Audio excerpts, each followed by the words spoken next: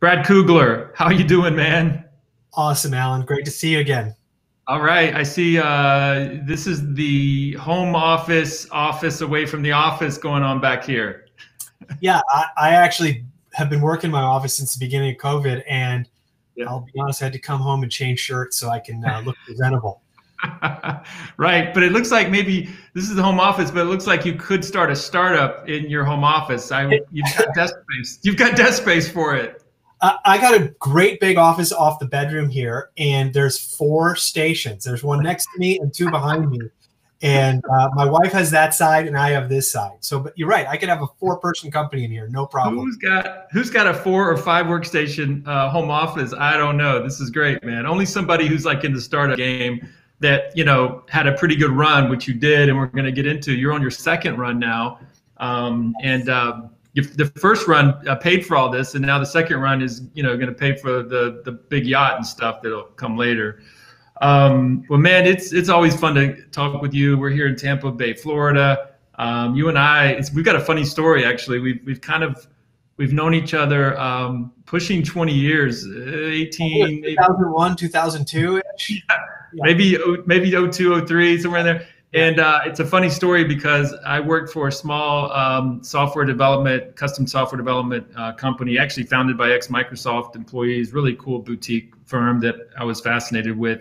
As you know, Paul was one of the youngest programmers ever hired at Microsoft. He was already retired. When I met him, he was retiring from Microsoft at 26 years old or 27. I think he started at 16 and retired at 26 or 17 and 27.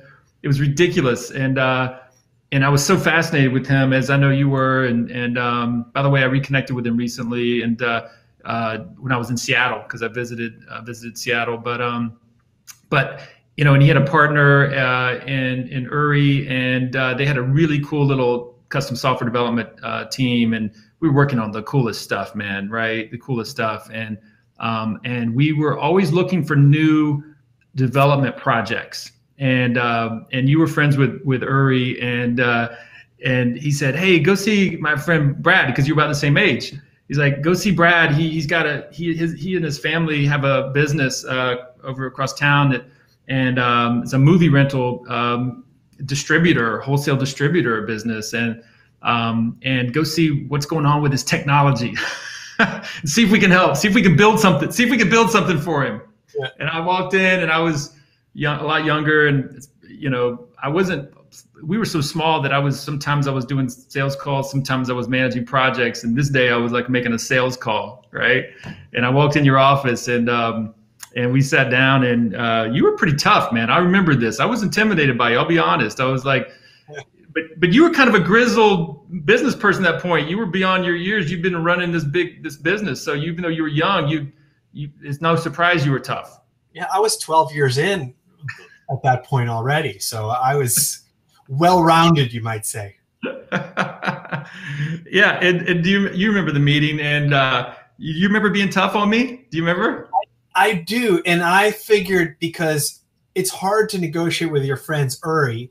He and I figured he was sending you as sort of a pre-negotiator, and I'd call up Uri, and he says, "I'll just talk to Alan." I'm like, dude, let's just work this deal out, and he didn't want to get involved, and he really wanted you to do it. And I'm like, all right. Isn't that something, right? Like, yeah, exactly. So I was kind of going to be the punching bag, really, between the two. And I didn't know what was going on. I didn't know why. That was why you were being so tough on me. But we had a good meeting, and, and you were running your family business, which, a lot of folks who can remember, obviously, the success of Blockbuster and the VHS recording, and the massive industry of VHS movie recording, and then it transitioned to DVD. But like a 20+ year run of physical media movies, and you had these contracts with libraries and schools, if I remember right.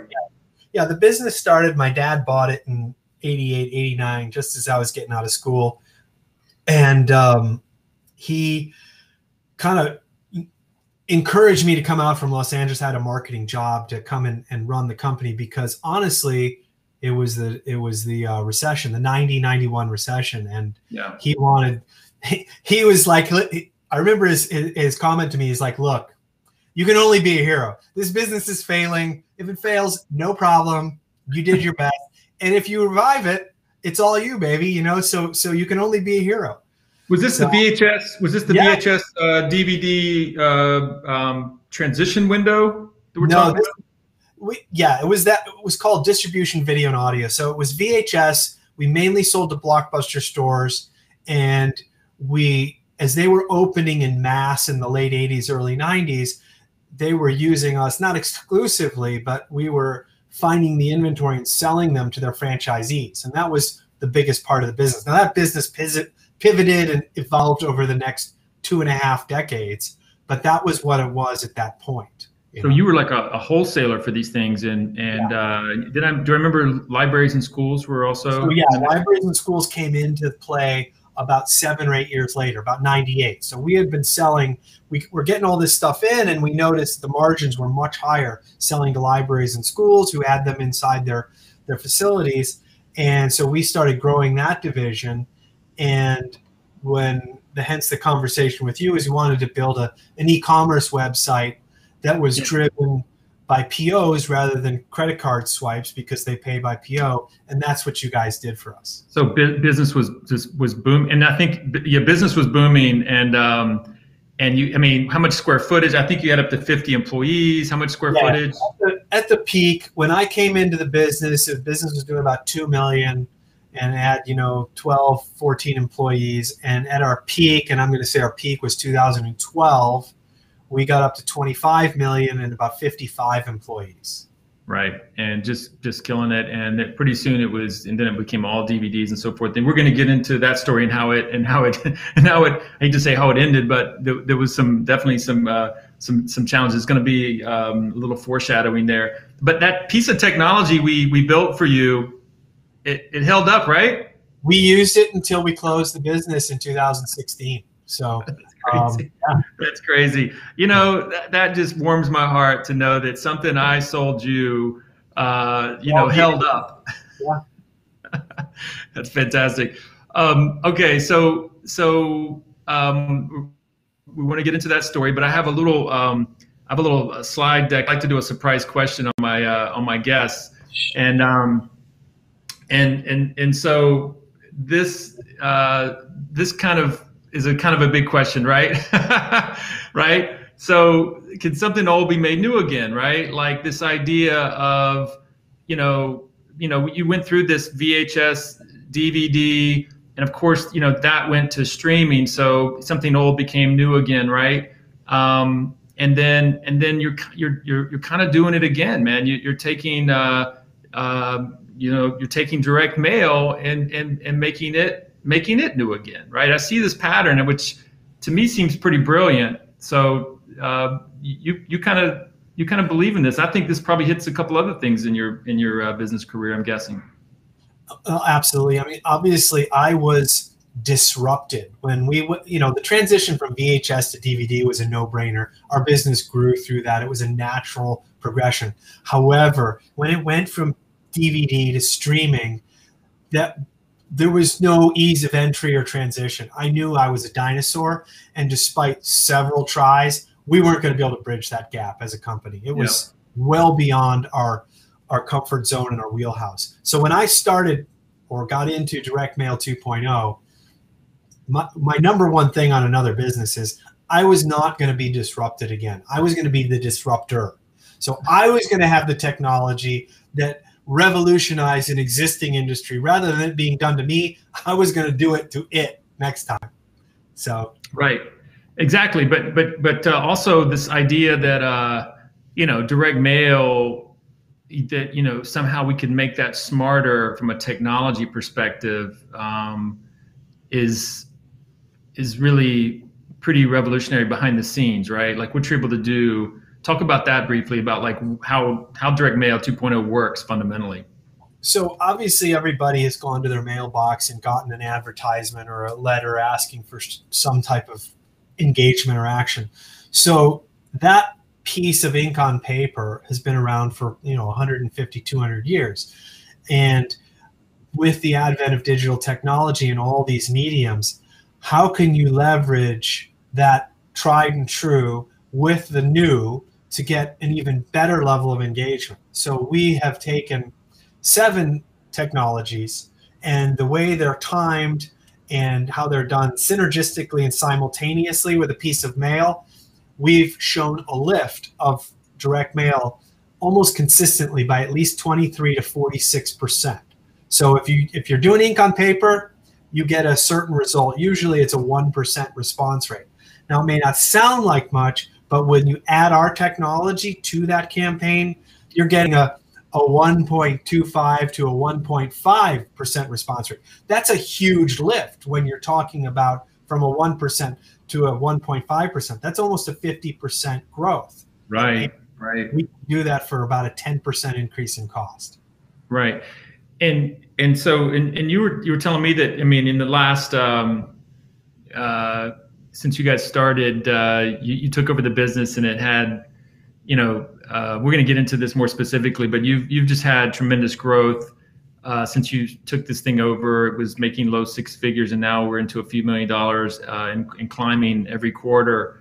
And do you think it's what do you attribute that growth you've had for the last couple of years to? Just a really great sales and marketing team. The technology was already great. Do you feel like it's your sales and marketing, or do you feel like that the economy or the world has come your way? What do you think? It's very rarely one thing. It's a combination of everything you said. We've improved the technology over the last 3 years. We've tightened up our sales and marketing efforts to focus on what works, and our internal processes have also tightened up. And on top of that, you have a demand in the market. Guys that are still doing just ink on paper direct mail, they're at a disadvantage, and they're searching for something that's a little more technologically advanced. And really, there's maybe 2 or 3 players in our wheelhouse. None of them are an apples to apples to what we are. We are by far the leader in this niche, and so much so that I've already been approached to be bought out by my 2 competitors. So, yeah, and that's always a good sign. What's the kind of key differentiator, would you say, with Direct Mail 2.0 versus kind of the other stuff out there? Well, for one, there's not that much other stuff that does what we do. Okay. For 2, it's a simple value proposition, and I'll equate it to, say, an investment. If I could show you an investment that's going to improve your ROI by 23 to 46%, but it's only about a 15, maybe 10% increase in cost, are you going to do it? Yeah. It falls into no-brainer. So you go, yeah. And it's. But I'm curious, I mean, if I were using this, I hate to ask for a feature function question, but what are just is it just a quicker, am I able to get my campaigns up faster, or am I able to measure results easier? Measure results easier, track engagement, recover leads or engagement that you wouldn't be able to cover. And I'll give you an example. Let's say somebody calls and you send out 10,000 postcards that have your phone number and your website on it. 5 people call in. Receptionist boggles the call. Nobody's checking the website. The website doesn't convert. Those are lost engagement. You have no way to recover those interest seekers. With our product, the caller information is memorialized and recorded forever with all the demographics of that caller. The website traffic is tracked anonymously. So even if the person didn't convert or engage with the website, we're able to get the residential address of that engager without breaking any privacy or security laws. And then we can match that back to the address the mailing was sent for true mail attribution. And even anonymous visitors that come through Google or PPC actions, we can give you those addresses, which you can then remail to. It's called direct mail retargeting, so that you have a chance to re-engage those failed engagement opportunities. Wow, that's pretty. I never heard that, direct mail retargeting. Wow, that's pretty. That's the new buzzword in the direct mail industry. That's pretty innovative. Yeah. It's one of our premier products. You know what's funny? I mean, I know you hear this all the time, but I got to say it.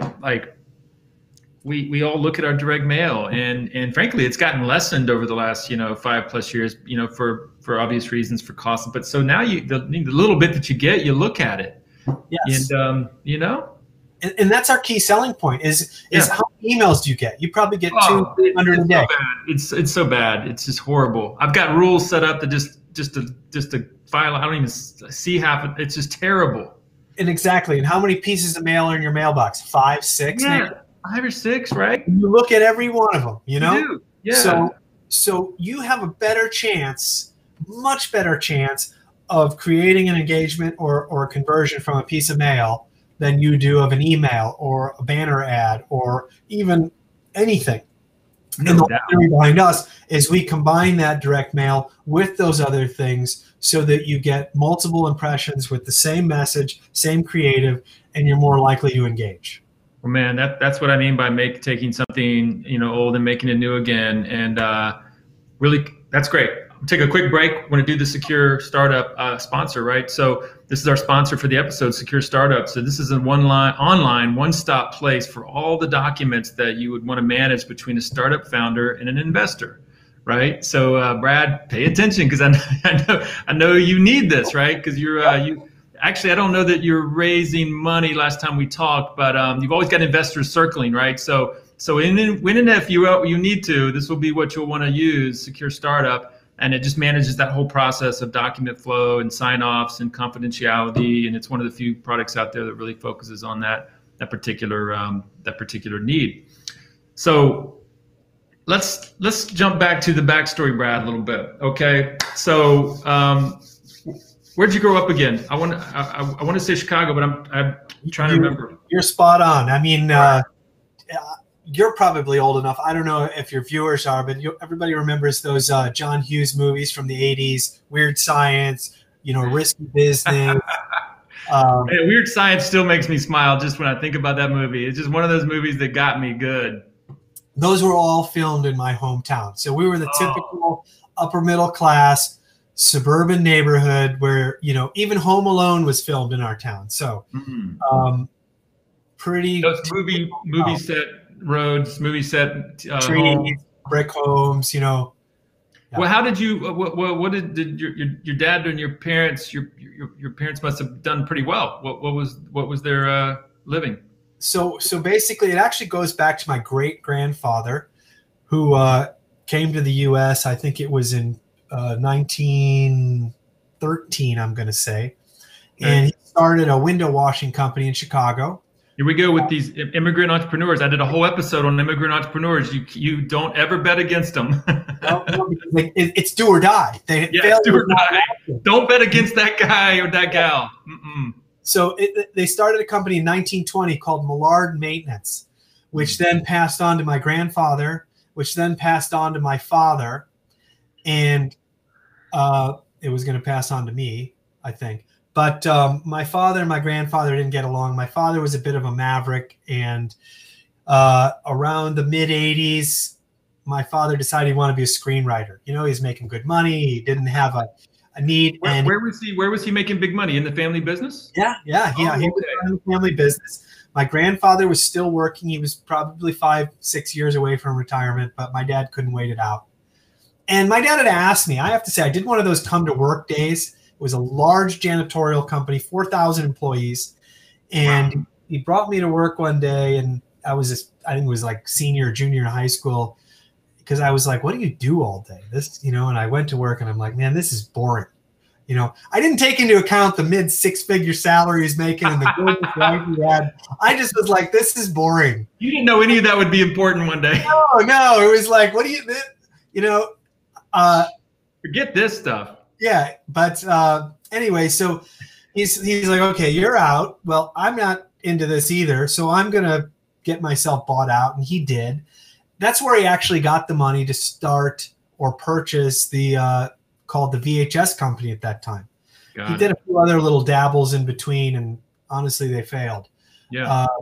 But that was the genesis of it. I worked at the company a few summers. The VHS company didn't fail. I mean, no. That didn't fail. That thing. Well, eventually it did. I know, but it cooked for a long time. 27 years, so you can't consider that a failed entrepreneurial event. No. So he bought that here in Florida. And wait a minute, what is that little town that it's in? I'm sorry, near the railroad. Clearwater?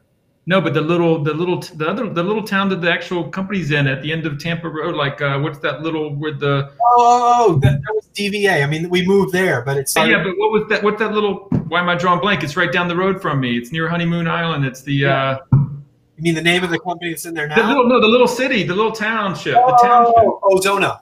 Thank you, Ozona. Ozona. Really cool little, amazing little cluster of old homes and oak trees, and nobody would have guessed it's a little little town near Tampa, Florida, right?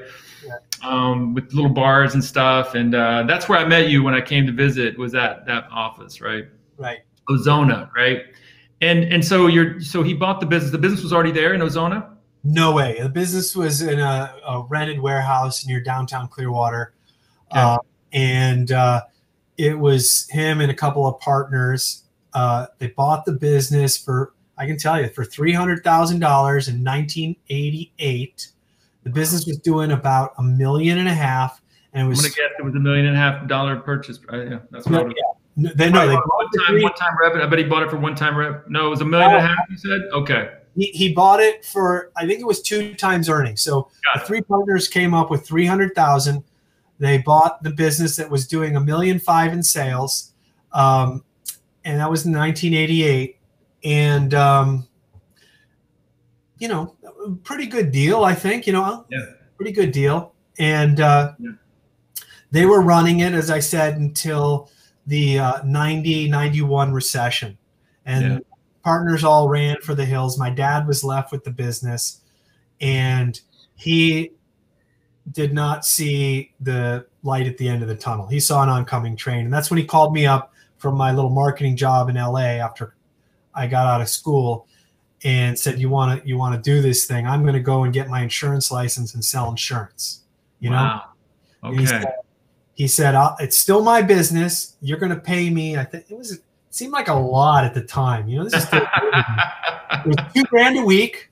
I'm going to get another job, but you're going to pay me $2,000 a week. You're like, okay, I'm just a kid, but okay. Okay, all right, well, all right. And you're going to come and you're going to make $500 a week, and you're going to run the business. You're going to do all the work. Yeah, and at that point, I'm like, well, that's $100 more than I'm making in my job in Los Angeles. All right, yeah, and I get free rent. I can live at home, and my dad said, "I'll give you a car," and I said, "All right, good, done deal."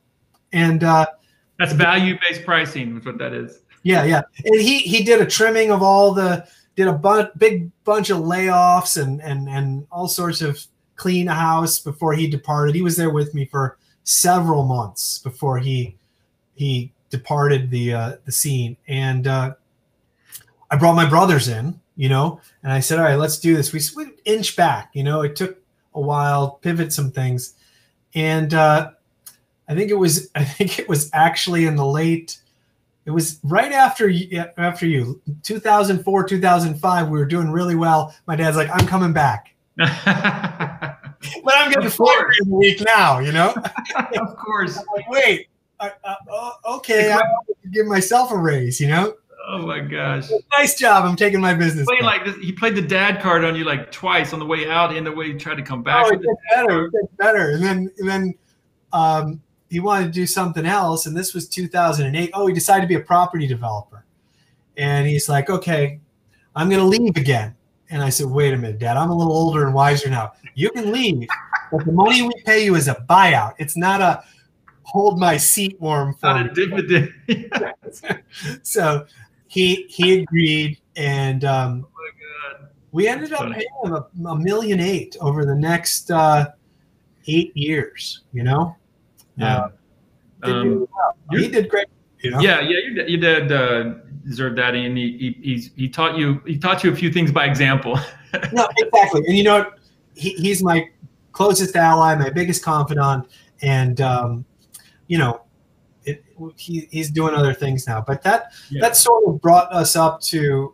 I mean, I don't know how much you want to hear of the pivot. Yeah, no, I'm just curious. So, okay, so by the mid 2000, I met you in 2002ish, and then 05 you bought your dad out basically, so he'd stopped coming and going. And then this is VHS. This is probably when the DVD transition was starting, I'm guessing. DVD transition started in '98.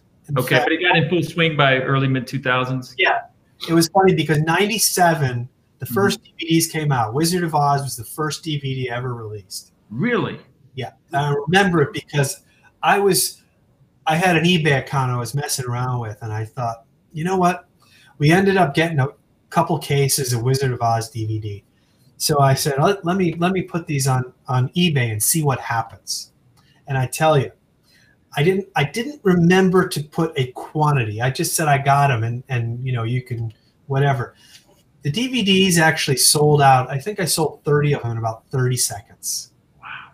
And there might be something to this, I was like, whoa, okay. So that's when I started transitioning the business to DVD and online sales. Got it. It's like a portal, as in when you say online sales, you mean you can buy on my website now. That's what you mean. Well, I didn't have a website. Okay. So, right. But at that point eBay was it, Oh, okay. Very few people invested in building big, enterprise class e-commerce sites in 1997. It was Amazon and 2 or 3 other players, really. Speaking of Amazon, I remember that you shared with me, I think this is right, that at one point you were the #1 DVD seller on Amazon. Yes, for quite, I think, a couple of years. So when I became a big seller on eBay, I got a call from, I remember his name was Barnaby Jones, who's now a very senior person at Amazon, and said, listen, we're opening this thing called Z Shops, Amazon Auctions. And what you're doing on eBay, we want you to do it for us. And I'll tell you what, if you come and start selling your stuff on Amazon Auctions, we're going to give you no fees, for 90 days or whatever. Oh, okay, great. Let's do it. Worked out great. And Amazon Auctions transitioned to something called Z Shops, which transitioned to what is now called Amazon Marketplace. And for, I think, a year or two, we were definitely a top 5 seller on Amazon. And then very quickly word spread and they opened it up to everybody. And it got much more competitive to the point where if something's so crowded and I can't make margin on it, I'd rather not do it. And so you had you had just already so much volume and distribution. It was easy for you to, like, when you were able to get that #1 status on DVD sales at Amazon because you just had so much momentum already behind you as a business. Yeah. You had such a footprint. There was very little competition at that point. If there were a couple hundred vendors back in 98, 99, 2000, that was a lot. So let's talk about one of my other favorite stories. I can vaguely remember you telling me a couple years ago. There's a certain meetup you had in Seattle or somewhere. You went up to visit Amazon. Yeah. Maybe was it on their request, or did you just go up there and start knocking on doors? No. They had so the guys that were the big sellers on Amazon, they actually called us we were a user group. They called us to a meeting. This is when they were rolling out FBA, Fulfillment by Amazon. And they really wanted to pitch us to put our stuff in their warehouse, use their infrastructure and fulfillment. And, at first I got to say, I was like, so they can charge us rent, great. I'm already giving them 25% of my commission for my sale. And now they want us to put our stuff in their warehouse, hold our inventory, and charge me rent. It was a big F you. I am so not interested. It was very early in the stage, and they put us in front of a whole group of Amazon execs, and I think it was almost a focus group. And I got up to go to the bathroom, as they're pitching us to pay them rent in my eyes, Yeah. As time went on, it was more to ensure that the same level of service could be delivered for us resellers, because we were slow and missed ships and all. We didn't know what we were doing. So I understand the logic now, and it was really smart. So I go into the bathroom and doing my thing, and standing next to me in the urinal is Mr. Jeff Bezos. And he was behind the glass, I guess, listening to our focus group, and we had a chuckle about it. And he was very polite and thanked us for coming, and it's a fun little story. So, you know? so that was the first and only time you met Jeff Bezos, though. I think you. No, I met him, and then we started going back every year. And then as this thing got bigger, he would come and talk to our group. And our group was only maybe 30, 40 people. But, you know. You guys were the heavy hitters in the space. Yeah, we were. I mean, the resellers were starting to become a significant portion of their revenue, and they wanted to nurture these third-party sellers. I don't know so much nurture us, but understand how to improve and grow that part of the business. It's easier for them because it's just a commission, and you know it's more profitable, especially when they're charging us to ship our own stuff. You know, so. Yeah. Was the Jeff Bezos the other couple encounters you had, were they just kind of more just brief encounters? Were there any other good stories there? No. But he was very cordial, and this was so long ago. He still had a little hair at that point. Yeah. I imagine. I remember that early Bezos look. Yeah. And it's really great because in their conference room, it was an old hospital in Seattle, and they had this giant whiteboard, which I'm sure has now been memorialized, where they would have all of their milestones from 94, and someone wrote their first sale, and then it was literally 40, 50, 60 feet long, and it was all signed by everybody, and they still had that in their conference room. And I'm sure it's probably in a museum somewhere, you know? Wow, really? Wow. Anything else come to mind when you think about those Amazon visits? That, you know, that's a great story there. The whiteboard, or the endless whiteboard, that's a great one. Anything else jump out that is memorable about Amazon? Because those are early days for Amazon. Not many people, you know, got that kind of access. Yeah, it was interesting. I'll tell you one of the takeaways I got. So these were a lot of maverick reseller, home-based business guys, and we'd get invited into Amazon's house, and they'd serve us drinks and lunch, and literally their top 5 exec structure would sit there, even Jeff Bezos for 1 or 2 of the years. And you get these, I remember being embarrassed that some of these guys were just so rude and so accusatory of Jeff Bezos as being the devil. And so much so that I stood up, I said, do you see the opportunity we've gotten here? You know, this is not a perfect world, but we've been given a business that didn't exist 5 years ago, and we've got some of these guys yelling at Jeff and yelling at these other execs, and they're sitting there taking it. And I would have been like, if it was my house, I'd be like, who are you? You get that nothing if it was not for us, you know? And I just remember it exposed me to, I think, some of the underbelly of the less professional side of some entrepreneurs, whether it's an entitlement or just a rudeness, you know, and not looking at what that opportunity has given us from Amazon, you know?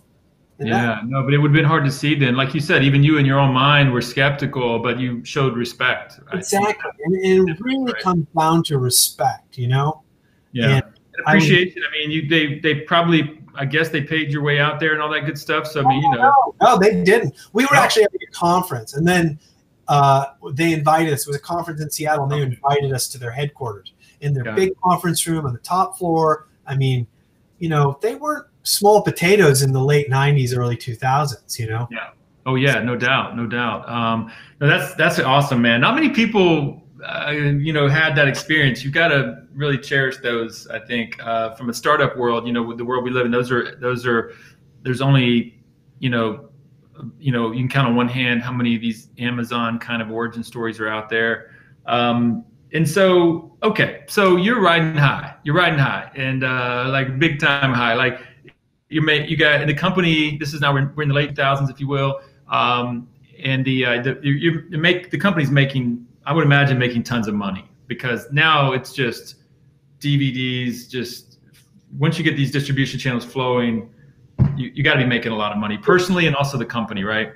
Honestly, it was really nice there. I mean, from late 90s until 2012, I I had the freedom where I didn't have to show up every day. It was just a money machine. That machine everybody wants to create as an entrepreneur, so you don't have to do the grind.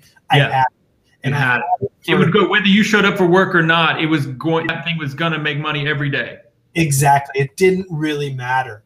You know, it was almost the money was being made honestly in spite of me. You know, and it allowed me to travel. I would travel with NGOs as a semi-professional photographer to war zones and you know, disasters, and it was fantastic. And until my wife decided that it was too dangerous.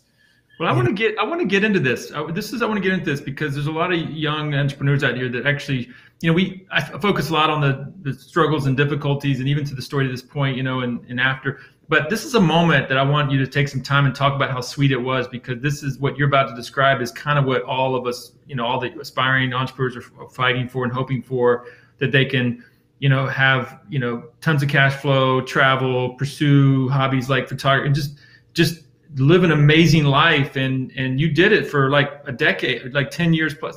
Describe, I mean, you probably bought a big house, you probably had a boat, your cars, like, just let's kind of just bathe. Let's just bathe in how awesome this was a little bit. It really was, and it really was awesome. And you know, you don't feel like going to work. And it wasn't one of these jobs where, well, it's an e-commerce job and I can work from anywhere. It was, I didn't have to work if I didn't want to work. Yeah. Kind of. Yeah.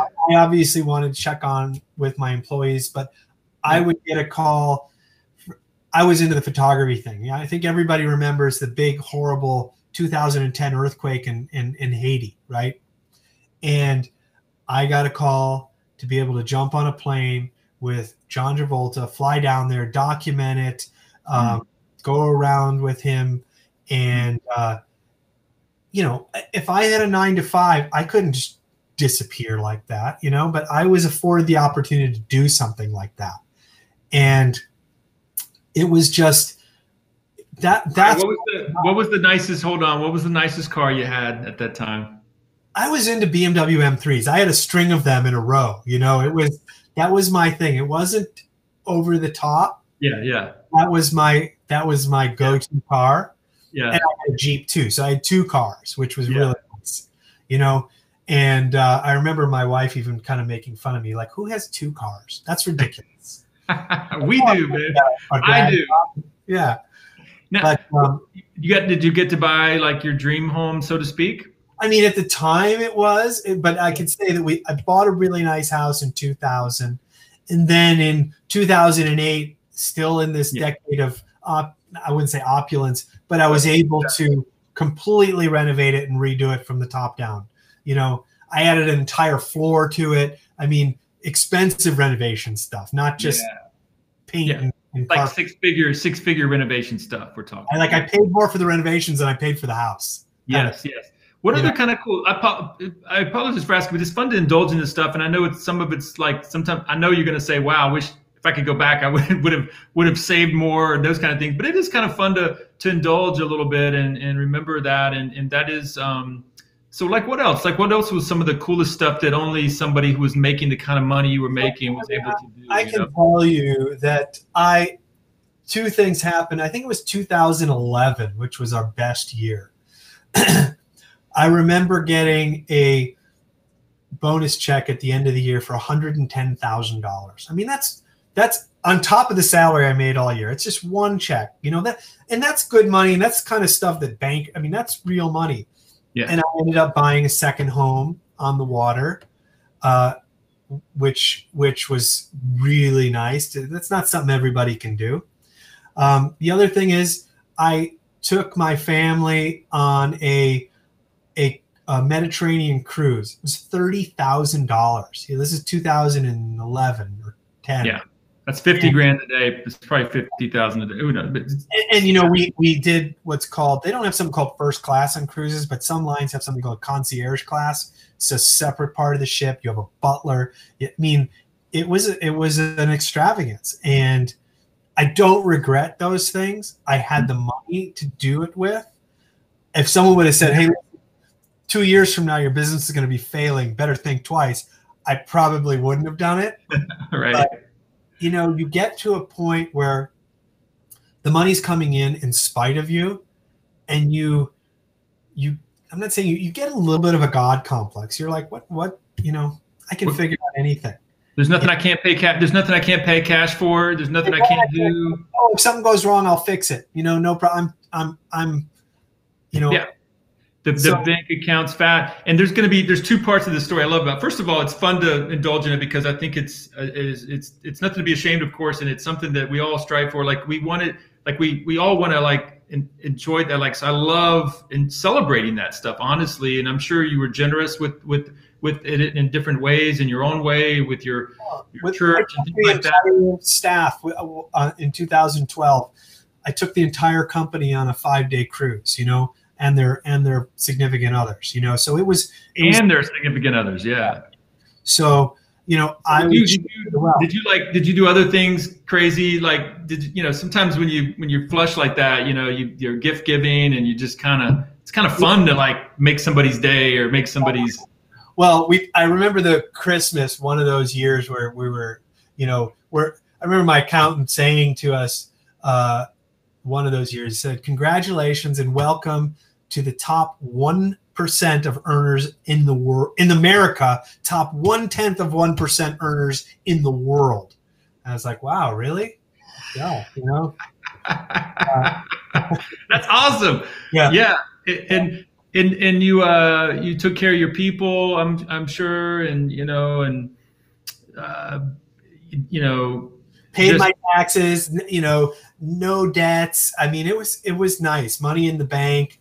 And it was definitely, and it built, and I say 2012 was the peak of it. Yeah. And, in 2013, things started to. So a storm started brewing. Yeah. Dark clouds started forming in the distance. Yes. We had a flat year in 2012. We duplicated what we did in 2011. But, we were fat cats. We gave ourselves raises. We wrote each other checks for $100 and some grand each, all said and good. But when we were flat for the first time in a decade, you kind of go, uh-oh. And that's when, we're like, okay, well, we'll fix it. We've had bad months and bad quarters, but we'll fix it. So 2013 comes along. Bank balances are dropping. Our bank, has our line of credit, is lowering our line. Things are starting to get a little creaky. We're obviously second guessing everything we spend, and we had dropped a good 15, 20%. What's the root cause at that moment? You had a sense of what the root cause was coming in. We've got the advent of streaming now. It's starting to impact our business. Okay, 2013 was the first noticeable year. Netflix streaming had been around for a year or two. Apple was selling movies. The number of outlets that were offering DVDs, video stores were going out of business in droves. Mass merchant type shops like Circuit City was going out of business. Best Buy was reducing square footage for pre-recorded media. It was a war on all fronts. So not to mention was the volume less, but our transactional, our per piece transaction was dropping too, because it was a price war to stay alive and keep revenue coming in. Not to mention we had bad debt coming in from guys going out of business. late 2013, we got sued by a public company because we were a liquidator. So there was a large video chain in Colorado called Ultimate Video who was going out of business. We bought their inventory for cash. We had them sign all the documents that said, hey, this is your inventory to sell. It was liened by a public company called RentTrack. And, it's a debtor in possession law where that debt transferred to us. And so they didn't disclose it. They didn't disclose it to you. No, what happened? It was a sneaky deal, but the guy signed the hold harmless and disclosure personally, or I'm sorry, as a business, not personally. So the business was defunct. So that business signature held no water. So the big public company was able to go right through them to us and they decided to go after us personally, after the company. And the lawsuit started as a $2.8 million suit, and I'm like, oh my gosh. And I knew the law enough because I've been in this business, and I knew the deep pockets of the company. We weren't getting out of this. This was going to be a problem, Now, so they wanted to sue. Weren't they just kind of suing you for what you paid for it, or was it going to be a lot more than what you paid for it? Yeah, because the claim was I underpaid, so they wanted the full value. So I'm a liquidator. So if I bought it for 5 cents on the dollar and it really should have been worth at least 80 cents, they wanted the 80 cents on the dollar from me. Oh man, no kidding. It was it was like 8 times. So all of a sudden, your world is changing. Not just the business, but I would imagine personally at some point, personal stress levels, sleep issues. I'm just going to take some guesses here, like health. Just all of a sudden, things are going on. I have to say, from 2013 at the start of it, and I knew when it happened, we were supposed to take we were taking a trip to Aspen for spring break. The old lifestyle was still hanging on. It was already planned, yeah. And we were out there, and I remember we went home early because I'm getting calls from the office, this and this, and this guy's not paying us, and that deal fell through, and I'm like, I can't enjoy myself. I'm going home. You guys can stay. You got the kids, the wife and the kids. Yeah, right. I remember that going, wow, this is reality setting in, and I bury myself in spreadsheets, and I'm just not seeing a way out of this thing. We've got SBA loans, and we got massive balances on credit cards, and so in April of 13, we went down. I think we were already down a little bit from attrition, from 40 people to like 27. It was just a mass layoff, and my brother and I started not getting along. He said, "Okay, we're good now, right?" And I'm like, maybe for a little while, but this is not, everything's okay. And his job was sales. My job was the operations and finance and all the nuts and bolts. And then I suggested that we take a pay cut. He looked at me like I had 3 heads. What? You take a pay cut. I'm the one selling. You need me. Yeah, exactly. He's like, if you can't pay me, I'll just leave. And I'm like, he knows that kills you. Yeah, and I'm like, all right, I got to pay him. And I'm like, well, I'm not going to unilaterally take less. And I knew we had a limited runway. And I'm like, so we have a limited runway. I'm going to give it to him, and I'm going to be stuck with nothing, or do we just both liquidate the company to ourselves? And part of it was a conscious decision. This medium is going away. How fast can we figure out something else? So over the next, I'm going to say 20, 25 months, it was continual downsizing. And downsizing in terms of space, in terms of infrastructure. We started splitting the business zones of responsibility because we couldn't agree on anything. And when things are in a downturn, as I've told you before, I learned way more going down than I did going up. That's when you come alive. That's when you really start looking for out-of-the-box solutions. How do I, there was no way out of this. How can I prolong it? How can I affect it? How can I make it so it doesn't take me personally? And to me, one of my better business maneuvers was the company was going to die with cancer. There's no doubt about it. How can I separate my own personal wealth and what I've accumulated over the last 20 years and not let this company take me down with it?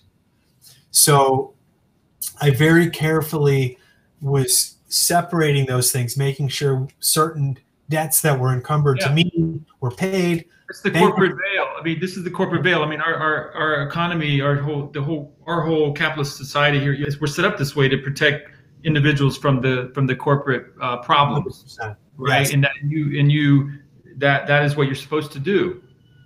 Yeah, and it got to the point in 2016. I mean, I ended up using $17,000 of my personal funds to put the corporation we'd had since 1988 through bankruptcy. And I was able to actually, as the only bidder on the courthouse steps, buy what was left from the company back.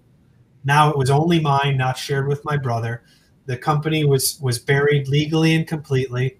We made agreements with the personally guaranteed notes, and I was able to start rebuilding. And I rebuilt in terms of some online sales and mainly by recovering some of the assets and the accounts. I was able to rebuild a nice little company. Again, we were down to 6 employees from the ashes of this once, sprawling company. Yeah. So that's kind of a cool story, the whole kind of trying to fight back. And did your brother stick around during this part, or were you okay? So you had to solo this thing. So you've shown some real mettle, Brad. Like, I mean, to be fair, like, your dad's like, good luck, and your brother's like, good luck, and I'm sure they're good people, but you've just got this extra thing in you, man. Like, you kind of got this never die kind of yeah wire. yeah. Where do you get that?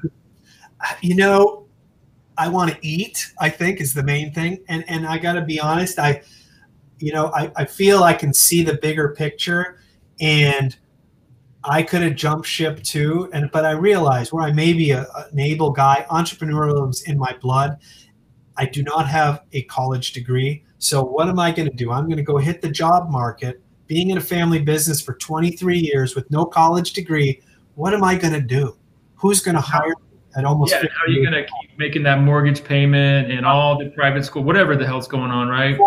I mean, how am I going to make that transition? I got a better chance going it alone than I do jumping into the job market, Yeah, you can, yeah, right. I get that 1,000%. So you just did the math on that in your mind and said, I'll just take my chances here. I'll make my last stand. Exactly. And I will milk every dollar out of what I'm doing.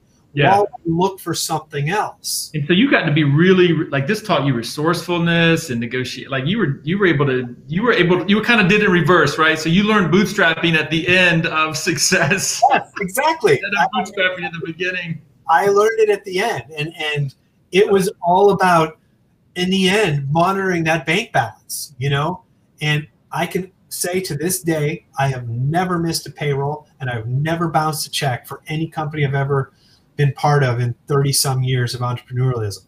To me, that's the confidence. When you can pay your people, and you pay your people before you pay your other bills, they will be there for you. You can't make a payroll, things evaporate really fast at that point. Yeah, that's huge, man. That's what's a cool, so there's a little Phoenix story right there. So what happened next? You were kind of keeping this thing got smaller and smaller, but you were keeping it alive and you kind of were making it limp along. It was limping along. It was profitable. It was paying me, what I needed to cover my bills.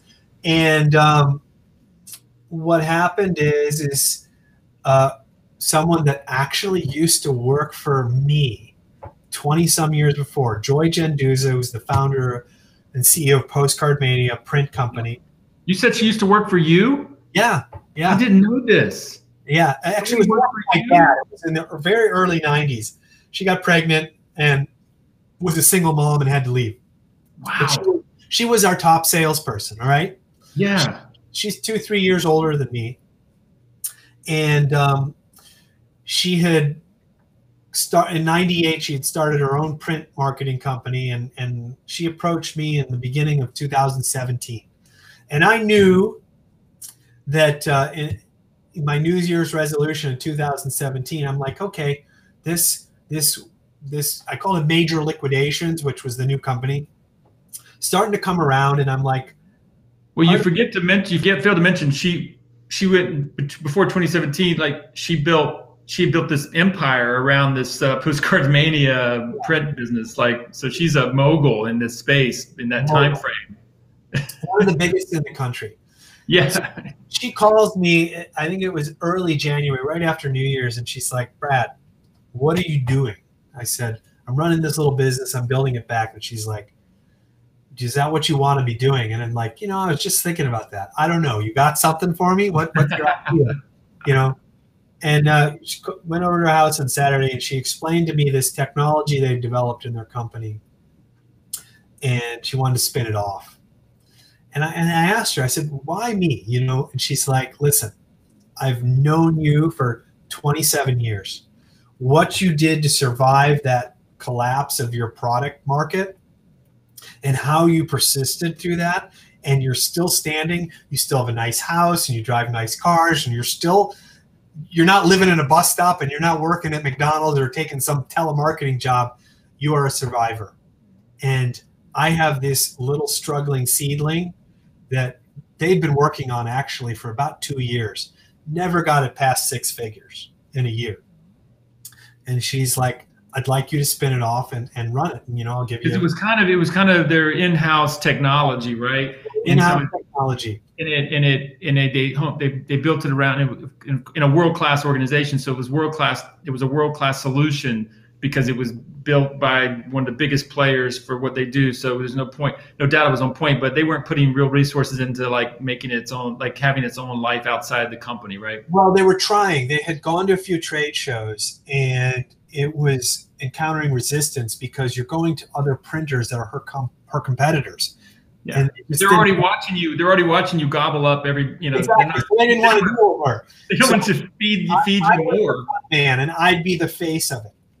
Yeah. And she says, look, we're going to give you one of our best salespeople, and you two do it, And it was great that we were under the wing of this big company for a while, and she would cut, I didn't have to worry about the bank account. I was given a salary, not a live and vacation like a rich man salary, but I'll tell you straight up, 150 grand a year guaranteed. You make this thing work. And I'm like, it's a little less than I want, but she was giving me a pretty big equity stake.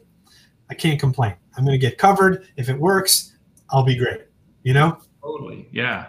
And immediately got to work. Remember, I'm coming from a physical products industry, and I'm transferring into a SaaS marketing service industry. And I have to say, and I've told her about this later, this is a big change. 27 years I'm selling physical products. Now I'm selling SaaS marketing services. And there was a for those watching SaaS is software as a service. So the basically cloud-based software, basically selling software, which is very different than physical products. Very different, but it aligned. I didn't finish saying, but when I was kind of creating this list of, I want to get into a new business, and it filled the boxes. I wanted something that was recurring revenue, something that couldn't be disrupted, something that could grow. It would stack, which like a SaaS business. And I didn't want to have to start from zero every month again, hawking DVDs or any physical products. Yeah, because SaaS business, for those, is typically recurring revenue and those kinds of things, right? And so this idea of, physical product and software, just a very different world. So how did you get up to speed? How did you get your confidence to do it? My take on it, because I was with you. We met up many times during your transition, and I want to give you my thoughts. You didn't try to fake it. You seemed like you were very on your sleeve about what a challenge it was. And you know what that did is it made people want to help you. Like I remember wanting to help you. I remember wanting to because you were just very kind of transparent about it, which I don't know if you do that on purpose, but it's kind of one of your superpowers, by the way. It is. And the transparency is key because, I don't try to be something I'm not. I knew this was going to be a challenge. I know my strengths and I know my weaknesses, and I wasn't going to pretend this was something that was innate for me. It wasn't. I've always gravitated toward technology, so I knew that I could learn it. It's just how long was the runway going to be? Yeah. And but at the end by the end of the day, businesses buy business software, which is what you have, not for technology reasons. They buy them for business reasons. And that, as long as you, and matter of fact, twice tonight when I asked you to tell me about Direct Mail 2.0, and I was fishing for a kind of a technical answer, you gave me business answers. You gave me ROI answers. You gave, like, so your mind goes to the reason why people would buy it. They don't buy it for features and benefits, and they buy it for the business benefits, right? Exactly. And it is a business to business product. So I quickly brought my, I guess, industry, not industry because it wasn't in the industry, but business knowledge. I saw weaknesses in the existing product that Postcard Mania had built. I started getting development on those missing pieces, which funny thing is Postcard Mania quickly adopted every feature set or benefit we built in. They incorporated in their own version.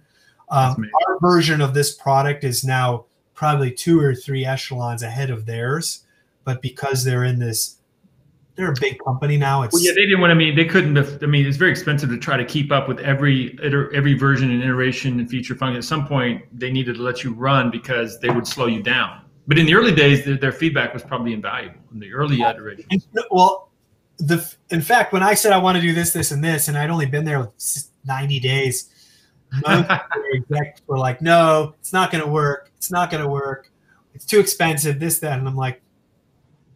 So part of it is being able to listen to what people are saying, but yet proceed anyway if you have a gut or you have information to the contrary. And every one of the products that they said wouldn't fly has absolutely flown and always doubled our revenue every time I added. Because you were always looking at it from a business person's perspective as if you were going to buy it. Like it had, that's one of the advantages of you coming from the outside and not being too close to it. Like, you used to buy expensive things. You were a business, like you understand how business owners think, and you were like, no, it needs these things because that's what people want to buy it for. And it doesn't surprise me that they struggle with that because to them it was an internal technology solution, not a business purchasing. I get that. Absolutely. And you know, I've found a new, I want to say, interest in life and entrepreneurialism. In my previous business, we were only providing the channel at which goods were distributed on. Now I'm creating products from nothing, and there's a pride in the development that it takes 6, 8, 10 months to develop a software product and bring it to market. New version, or even a new version, even a new upgrade. Exactly. And when you do it and it's a success, it's such a validation of what you decided to do. Luckily, I've not picked a bummer product yet. And honestly, I'll be the first to admit, I've listened to my salespeople and my support teams and what they say. These were not all of my own brainchild. I fully encompass the viewpoints and ideas of my team. You know, they're on the front lines. I'm not talking to the customers 24/7. They are, So you've now, how many years now has it been since you? 3 years and 4 months full time. My transition period. So I think your book's been stamped as a legitimate SaaS software CEO. I would say. I mean, the fact that I've achieved, triple-digit growth for 2.5 years, 3 years in a row. And quarter over quarter for the most part, year over year? No, year over year. Yep. 2016, I think they did $173,000 when it was within Postcard Mania. And this year, we will definitely finish north of 2 million. Yeah. So, that's almost 20 times growth in 3.5 years. Yeah. And what I consider the best accomplishment is achieving profitability even during COVID. 6 out of our last 8 months have been profitable. We're profitable year to date. We're paying back Joy's investment in terms of a monthly amortized loan payment at this point, and we're still being profitable. So we're generating cash. And I'm not afraid to say that the last 2 or 3 months, about 22% of revenue is dropping straight to the bottom line. So which is pretty on par for a good SaaS company, That's really great. That's really great. So many SaaS that's really great. So many SaaS companies don't even make money, still struggle to figure out how to be profitable, make money. And how do you balance this profitability with growth? Like, there's always this trade-off. So many companies choose to not be profitable, especially in SaaS, so they can just keep pumping it into marketing and sales to keep grabbing more market share. Are you satisfied with the amount of market share that you're grabbing? Considering that you could be spending more? It's a point that's hard to reconcile. And I'll say, the mandate from our majority shareholder, Joy, has been to get profitable. And I've told her many times, I can get profitable or I can grow faster. And she unequivocally is get profitable. Smart woman. Woman. It's eyes wide open kind of thing. We're profitable at the expense of some growth. We may not see triple-digit growth maintaining this profitability. Could that position change? Maybe after I produce a year of profit, she'll be like, you know what? Go ahead, spend every freaking cent. Yeah, now that everybody's whole, maybe we flip the dial. Yeah. So I'm showing that I can deliver whichever one is required of me. I mean, so I'm good either way. For me, it's the sense of accomplishment. Sure, I want to make more money and grow quicker. And part of it, my personal desire is, I'm 53 years old. I'd like this to be my last necessary entrepreneurial venture.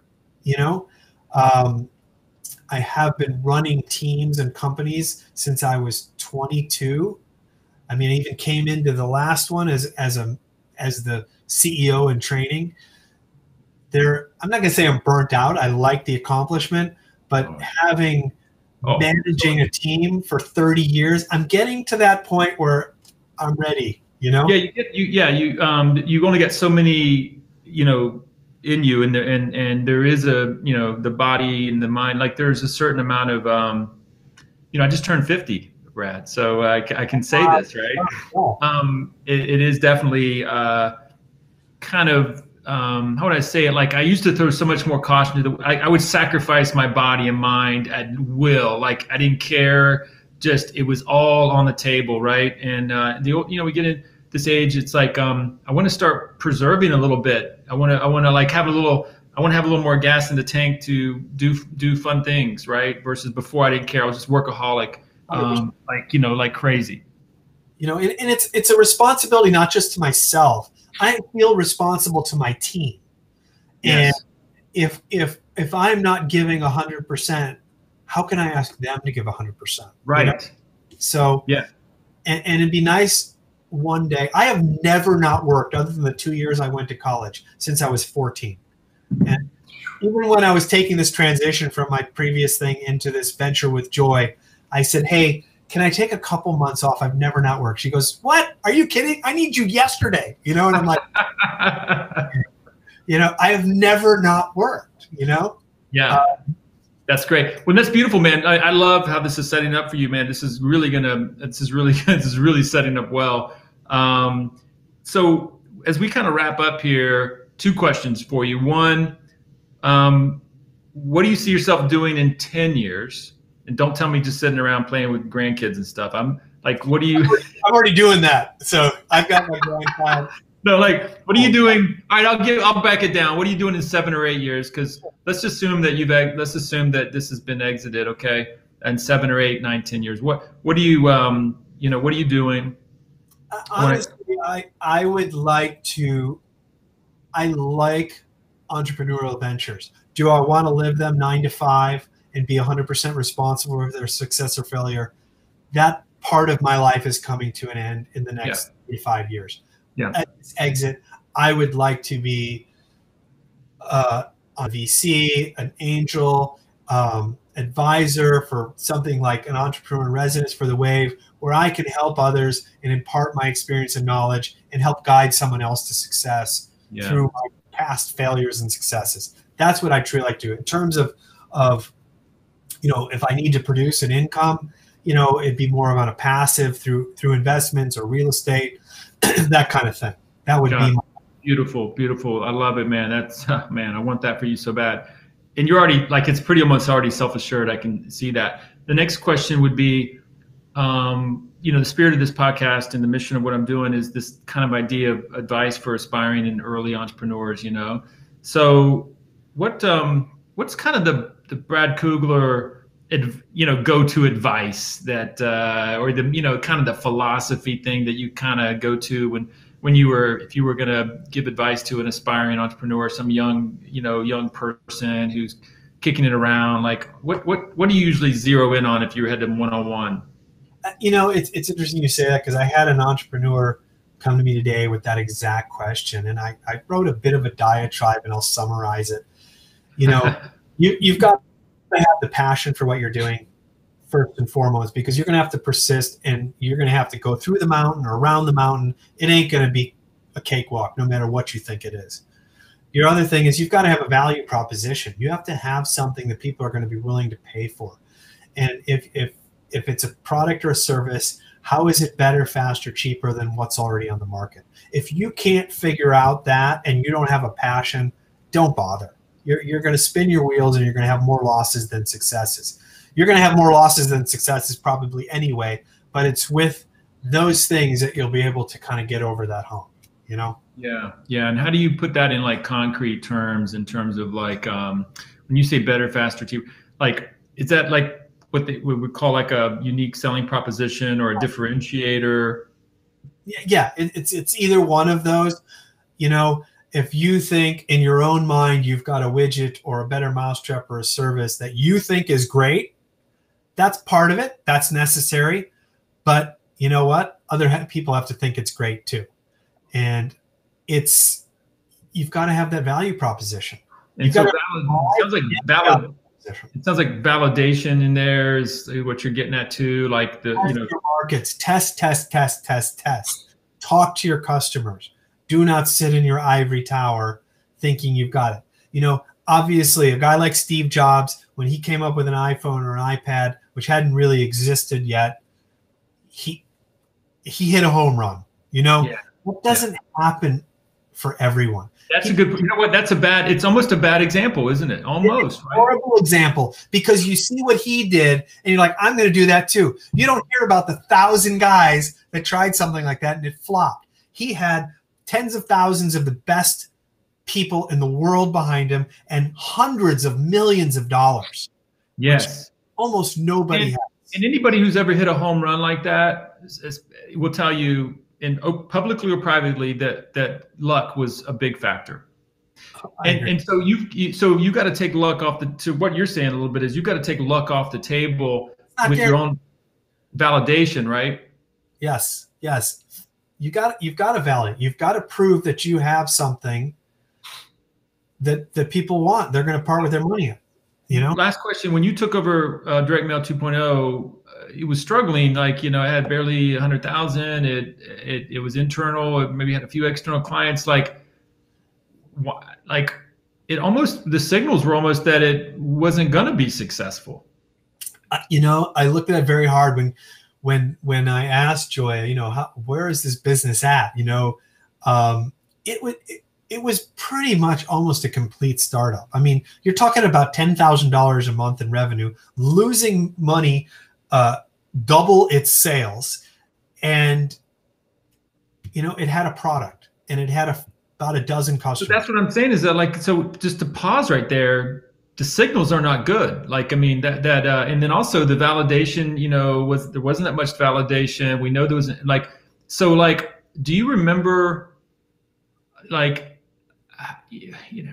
I know you just believe like all entrepreneurs, you just jumped in and you said, we're going to make this happen. But, why were you able, why didn't it suffer the same fate of so many other products that were built before validation was really established? For me, and this is where my own internal drive came in, I was also talking, Steve Anderson of Autoloop. Yeah. So him and I, he had a product business called Live Water Sports, this funky new paddleboard. And he was sort of courting me a bit to come in and do that, but this thing with Joy checked those boxes. It was recurring revenue. It was cloud-based technology. It was a disruptor rather than a disruptee. And I'm like, I can make this work. You know, I can make this work. You know, they did have the validation was happening. The validation was happening inside of the company that, you know, she had this really massively successful company. So if it was working for her, I guess it would go to say it should work for others.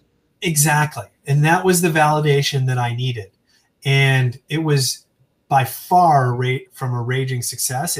I consider it still in prototype mode, development mode. And I'm like, if they can achieve $100,000 in sales from a product that's 60% of the way there, I can take it the rest of the way. I mean, I've seen, you know, you've seen the startups in the wave. Some of them have zero revenue and people get behind, you know?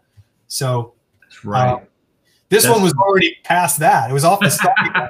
Right. Right. It's a little clunky, but you were like, I can do something with this. Yeah.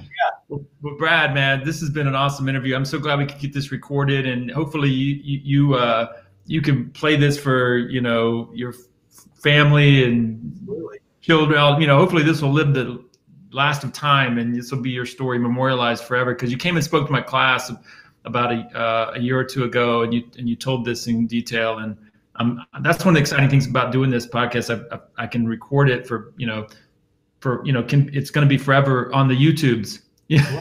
I definitely will. You know, my son's graduating college and he's starting to ask me about business and things. He's like, I'll give it to him. Watch. Yeah. Watch this. Here's Dad's story. Come back and we'll talk about it. But no, man, this is great. And thanks for indulging me on this. Is one of those things that it's just great for some young people to hear that what it's like to be at the top of the mountain, you know, financially and success and all those things. And then to be able to know that dark clouds can form, and you need to pay attention to those dark. You've got to take serious the storm, right? And then if you do get caught in the storm, like how do you like fight your way out of it, right? Yeah. And then how do you create such a reputation that you get a phone call like you got from a Joy, right? Like exactly. None of this came easy. Like that's my favorite part about your story. It's true. When businesses go under, it can be very messy. I mean, you've heard the Florida Spine Institute closure was a complete disaster, you know? Yeah, exactly. So you kind of sidestepped all that. And that was what's really cool is Joy kind of noticed all that. She was like, you know what? You like survived all of that and you're still standing and you never sold out and you just kind of like that you're the kind of guy DNA that I need. Like you're the kind of person that we need to like to take this. I trust a person like that. That was exactly it. And I wouldn't do it any other way, but I didn't even see at the time that would be a benefit of this, you know? Of course not. At no point did you think you were resume building. Yeah, not at all. I thought I was resume burning, actually, you know? You're resume burning. Well, good, man. Hey, it's a blessing to have you. Thank you so much for coming on. I can't wait to get this published, and thanks for being a friend over the years and not kicking me out of your office that day and actually you know, that's not how I roll, you know? So. All right, Brad. Hey, have a good night and enjoy your family, and we'll be talking soon. Excellent, man. Thank you. Okay. Thank you, my friend. Okay. Bye-bye.